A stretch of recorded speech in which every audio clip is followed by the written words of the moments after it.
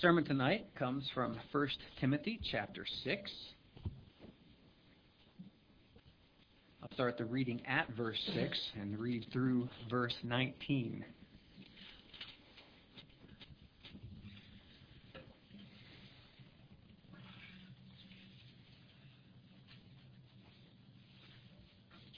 I'm going to move back to verse 3.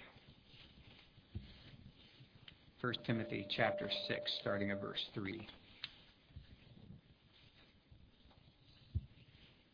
If anyone advocates a different doctrine and does not agree with sound words, those of our Lord Jesus Christ, and with the doctrine conforming to godliness, he is conceited and understands nothing.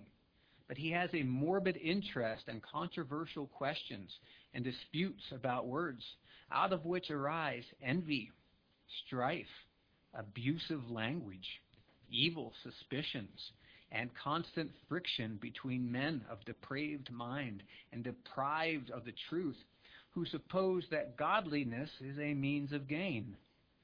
But godliness actually is a means of great gain, when accompanied by contentment. For we have brought nothing into the world, so we cannot take anything out of it either. If we have food and covering, with these we shall be content.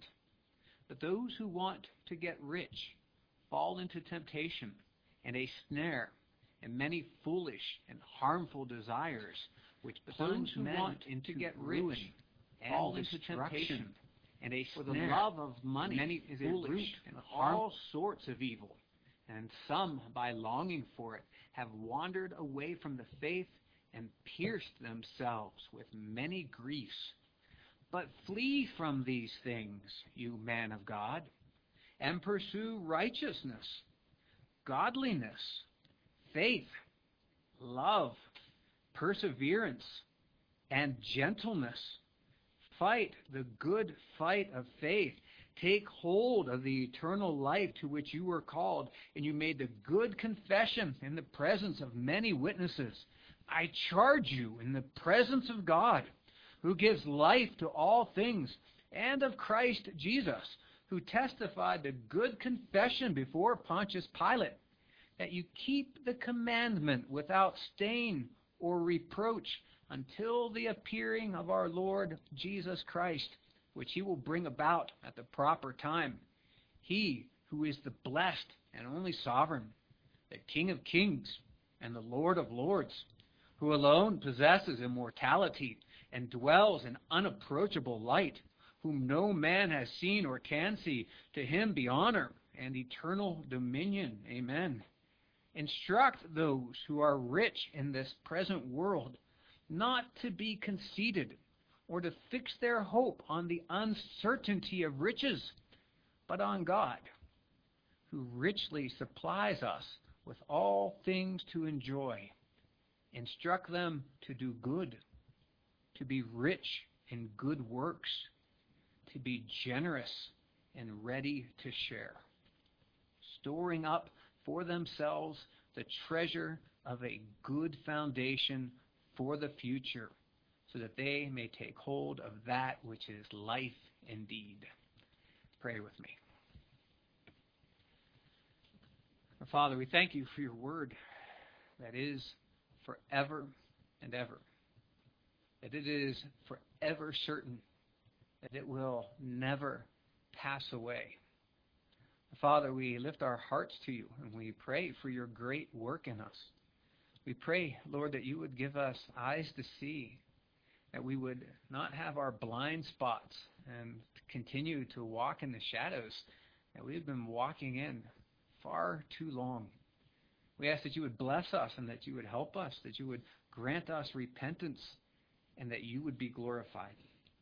We need you, Father, and we need this good testimony in the world that we are yours and we follow you, that we can proclaim how excellent you are, and that more and more people would be transitioned from darkness to light, and that you would be glorified in their worship and glorified in their obedience. It is in Jesus' name we pray. Amen. It's described to us here that we are in danger of falling Falling is the fear of the infant and the fear of the old. Falling is the fear of the adventurer when he has his head on right. Have you had a scary fall? Have you had that sensation? Have you leaned back in a chair at some point and all of a sudden there was that jerk or that fear, or has a jerk walked up to you and grabbed you and said, saved your life at the end of a dock or at the edge of a cliff? Have you been afraid of falling? Here, as we look at the scripture, there's a warning here for us in verse 9. Falling, a snare, many harmful and foolish desires, plunging men into ruin, plunging men into destruction, the very root of all sorts of evil, now being pictured as wandering away from the faith, pierced with many griefs. Can you hear this casually? Can this word just go in one ear and out the other for you? This great warning and this terrifying threat that is placed there for us, that we are in danger. My children are older now, and when my children got to the age to understand language a bit, I would tell my children one time, don't do this. If they continued on, my next warning was, you are in danger. And they knew that I meant it. If we look here, as we're being told that we're in danger of a fall and destruction and ruin, can you hear this and believe him? Can you know that the God of heaven speaks the truth and speaks life to you? That there is weight to his words of life, and there is weight to his words of death and destruction. Now, the place that we come to and where he's bringing us is a place of joy. So on one hand, he gives us joy and peace and contentment. On the other hand, he speaks to us and says, fall and ruin and destruction. I call you to this place of contentment, to a place of trust, to a place of great gain, as he himself is our reward. The call for you tonight is to pursue godliness with contentment. Our first step, number one, is treasure godliness with contentment as great gain. What gains are you looking for in life? Where are you working the hardest? I have a son who's a trained personal trainer, and he talks about gains. He loves the gains. I run. I love the gains. I will work hard to be faster, work hard to be able to run farther. And some of you will scoff and say, well, that's dumb. But where do you work? What are your gains? What are you striving for? Is it, again, aimless distraction? Is it money? Is it a good reputation? I noticed in my own life that I would work to have something of a good reputation, or what I considered good with people. I learned that I would throw out little statements that would shock people and surprise people. Things that were just on the edge far enough that I couldn't be disciplined, but still people's jaw could be dropped. And I had some formula in my head for doing that. I wanted to affect people, and I wanted them to remember me. It was a status thing. And eventually I began to wonder, what would it be like if instead of them remembering me, they could remember Christ? What are these great gains? Where would you position yourself? Verse 6, godliness actually is a means of great gain when accompanied by contentment. Now, the other side, and all of us will experience this in degrees, the other side from verse 5 describes men of constant friction between men of depraved mind and deprived of the truth, who suppose that godliness is a means of gain, that they exalt themselves in their so-called faith. They put themselves forward. Many of you. Now, I don't mean to say that you're going to be in one camp or the other on this. I'm going to say that there's going to be overlap for us in degrees. My wife and I were learning this process that we have to be able to say hard things and bad things to each other. We have to be able to listen and to understand. We have to be able to say what we're thinking and what we're feeling. And from there, when we mess up, to seek forgiveness and to move on. I'm not working here and striving to say, this is the ideal, what's the matter with you? There's stuff wrong with all of us. All of us are on this scale, and to degrees we're off, and we're wrong, and we're sinners. It's expected. We're given the Scripture as this infallible rule for faith and life, shown how to move forward together. So this is the invitation for us to move forward together, to labor together. So we are going to be people with friction. We are people with the old man and degrees of depraved mind. To degrees, we're all deprived of the truth. To degrees, we're all after godless gain. Part of our labor in our lives will be to recognize that and to see the ways where we are in need of repentance, and even to ask each other for prayer. We can say, today in the sermon I've learned that I'm off on this. Would you pray for me, for my repentance, and for my sanctification? It's a beautiful place of humility in which to live, where we're not all just pretending like we've arrived. That we're all perfect and perfect believers. A part of the way that we will posture ourselves is in our goal and the direction that we are taking in our lives. And this is our second step. To set your heart on the long goal. Verse 7. For we have brought nothing into the world, so we cannot take anything out of it either. I had the opportunity to have a Bible study in the jail, and a guy, after I read this, he looked at me and he said, "That's right. Naked we come, naked we go." Naked we come, naked we go. There's nothing that we can gather up that we will have, that we will take with us. A beautiful thing that we do have, though, a beautiful thing that goes on, is the glory for Christ that we can inspire in others.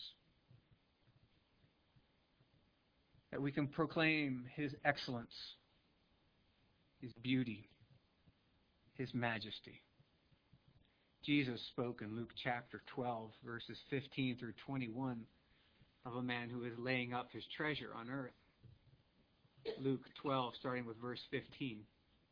Then he said to them, "Beware, and be on your guard against every form of greed.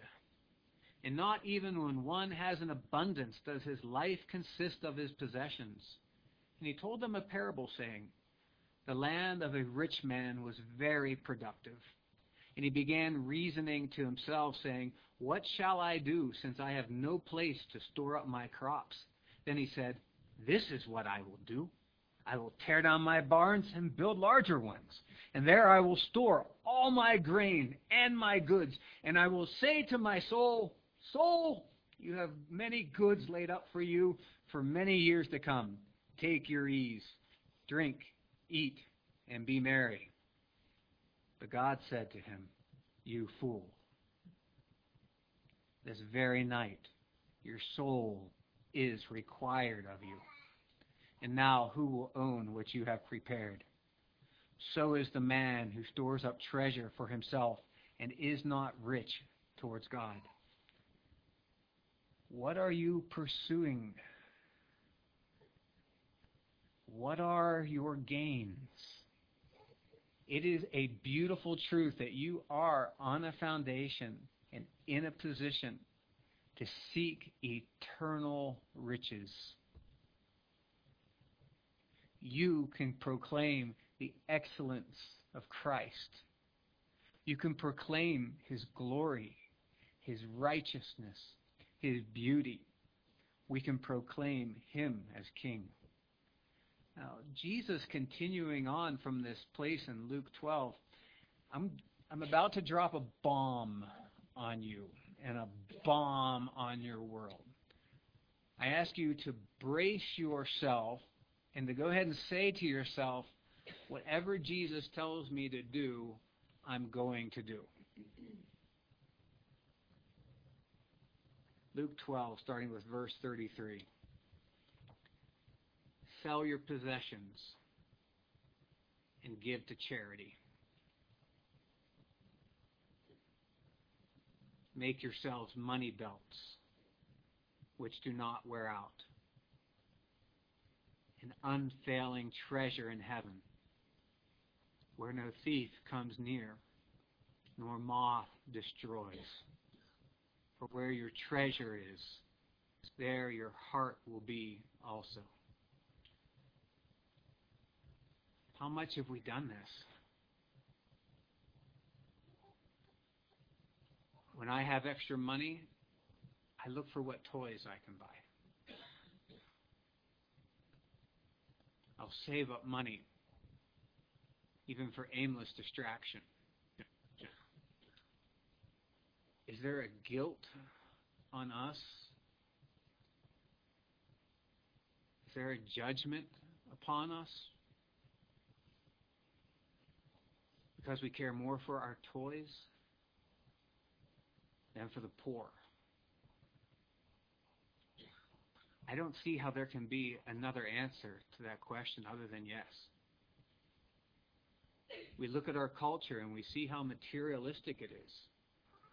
Do we imagine that we have been able to live in a materialistic culture without having been pulled away by it? Like children playing in the surf, who eventually look up and say, "Where'd my hotel go?"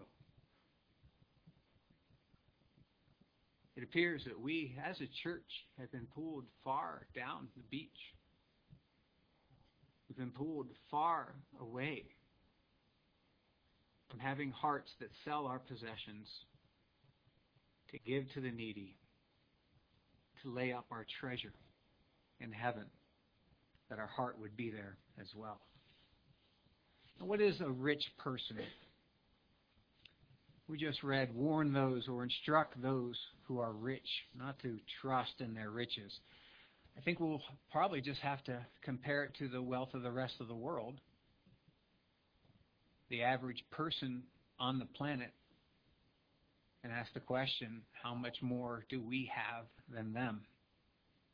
Here in verse 8, it describes the position that we are to be striving for. If we have food and covering, with these we shall be content. I'm not content with just food and covering. And it looks like that's sin. I asked one of my children when I was catechizing them 15, 16 years ago, what is sin? I wanted the shorter catechism answer. Sorry, I can pull somebody out. What is sin? Sin is any want of conformity unto or transgression of the law of God. My little boy, Amos, was about 4 at the time when I asked him what is sin, and he shrugged and said, disobeying God. I was like, I wanted to grab my catechism and scratch out my answer. My other son, one of my other sons, when I asked him, he said, sin is like and this grief came on his face, and it looked pretty pure. He said, it's when you let God down and you let your parents down at the same time.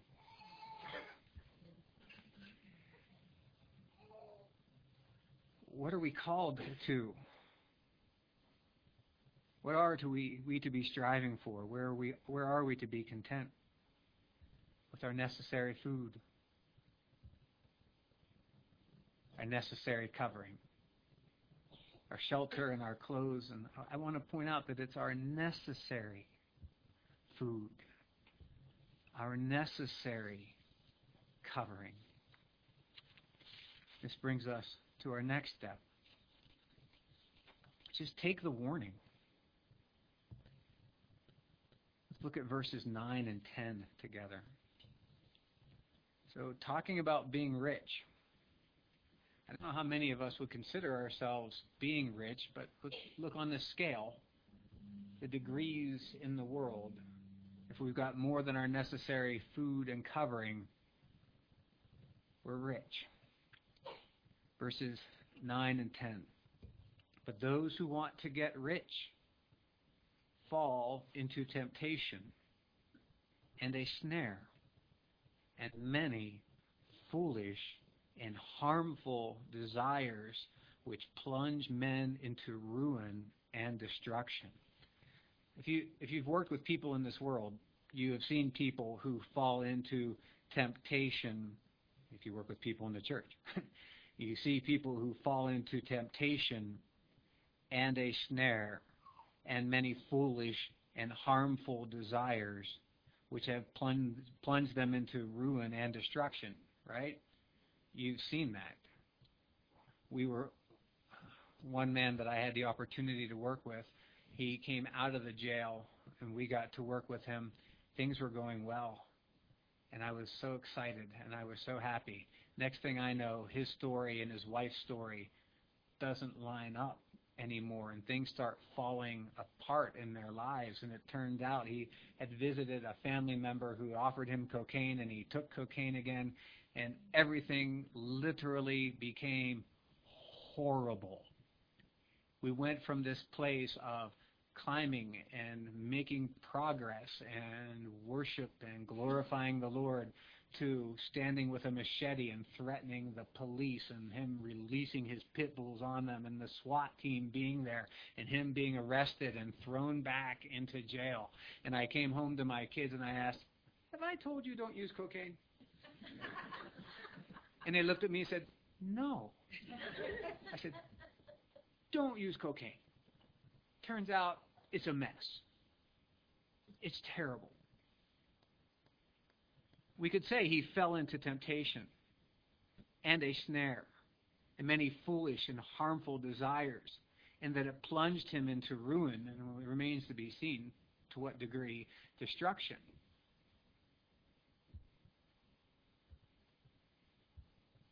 How do you line up with this situation?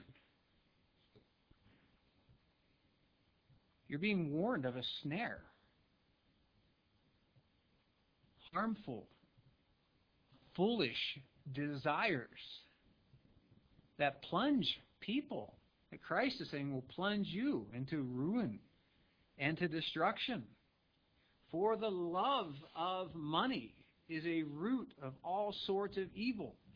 Now, when we put a sign on something that says danger, generally we know we're going to stay away from that, unless you're like me. It's like, oh. Now, a warning for a young boy is almost as good as an invitation. This sign here, it says evil, riches, the love of money is the root of all sorts of evil. And yet, don't we look and say, oh, this is what I want. This is my desire to keep moving beyond my necessary food, my necessary shelter, my necessary clothing. But hear this, the love of money is this picture of falling, a snare, many foolish and harmful desires, that will plunge you, and by connection, everyone that's tied to you, into ruin and plunge them into destruction, the very root of all sorts of evil, even wandering away from the faith, described also as pierced with many griefs. Hear this warning. Now, with the warning, there's the call in the other direction. This is our fifth step, to take hold of eternal life. We come back to Paul's great charge as he stands with God himself. I charge you in the presence of God, who gives life to all things, and of Christ Jesus, who testified the good confession before Pontius Pilate. When I've read that over the years, I was like, what did he say before Pontius Pilate? That's particularly relevant here. When we go and we look, Jesus says in John 18:36, my kingdom is not of this world. There's his testimony. My kingdom is not of this world. And then our position and our testimony is the same. I am a part of the kingdom, but it's not of this world. I have my necessary food, my necessary shelter, my necessary clothing, and now I can bless you. I can give you what you need, because my kingdom is not of this world. Silver and gold I may not have, but what I do have I can give to you, as the apostle said. In the name of Jesus Christ, stand and walk. In the name of Jesus Christ, repent and believe. In the name of Jesus Christ, be healed. This instruction, back in verse 17 now, instruct those who are rich in this world not to be conceited or to fix their hope on the uncertainty of riches, but on God, who richly supplies us with all things to enjoy.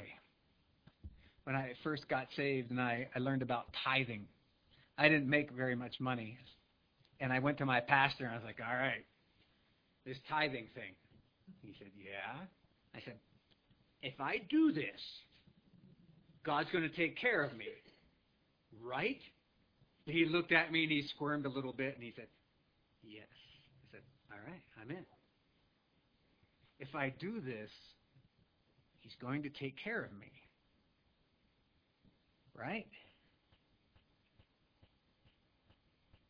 Instruct those who are rich in this present world not to be conceited or to fix their hope on the uncertainty of riches, but on God, who richly supplies us with all things. And it's lovely that it says here in verse 17, to enjoy. It's great what he gives us, the ways that he blesses us, giving us all things, not just for our necessary food and shelter and clothing, but with all things to enjoy. Verse 18, instruct them to do good, to be rich in good works, to be generous and ready to share, storing up for themselves the treasure of a good foundation for the future, so that they may take hold of that which is life indeed. Have you gotten to give away a little stack of money before? It's a hoot. It's wonderful. There's a family with which we are acquainted. They are admittedly financially lower class. When their daughter got to go to TFY, I asked her, how was it? And she said, I got to see how the middle class lived. I asked, how was it? And she said, cushy. They admit and they consider themselves to be lower class financially. They have been the most generous people financially that I have ever known. And it's shocking. And they've been inspirational to us. It is a wonderful opportunity to be able to store up and to give to others in need. Haven't you known the blessing of obedience? Haven't you tasted and seen that the Lord is good? I would like to say I am inviting you to this place, but it's a little too gentle for this scripture here. It's a command. It's a charge. It's a demand being placed. That Christ even said, sell your possessions and give to the poor.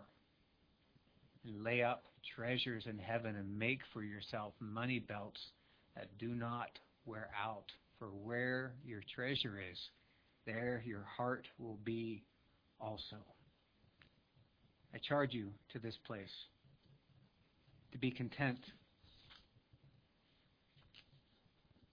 To be content and to pursue this godliness, this heart response to Christ. Let's pray. Our God, we thank you for loving us and blessing us, for giving us everything that we need for life and godliness. We thank you for your word. Father, we lift our hearts to you. Please give us that confidence, that faith, the assurance of things hoped for, the conviction of things not seen, this true belief that you are, not only that you are there, but that you are a rewarder of those who seek you.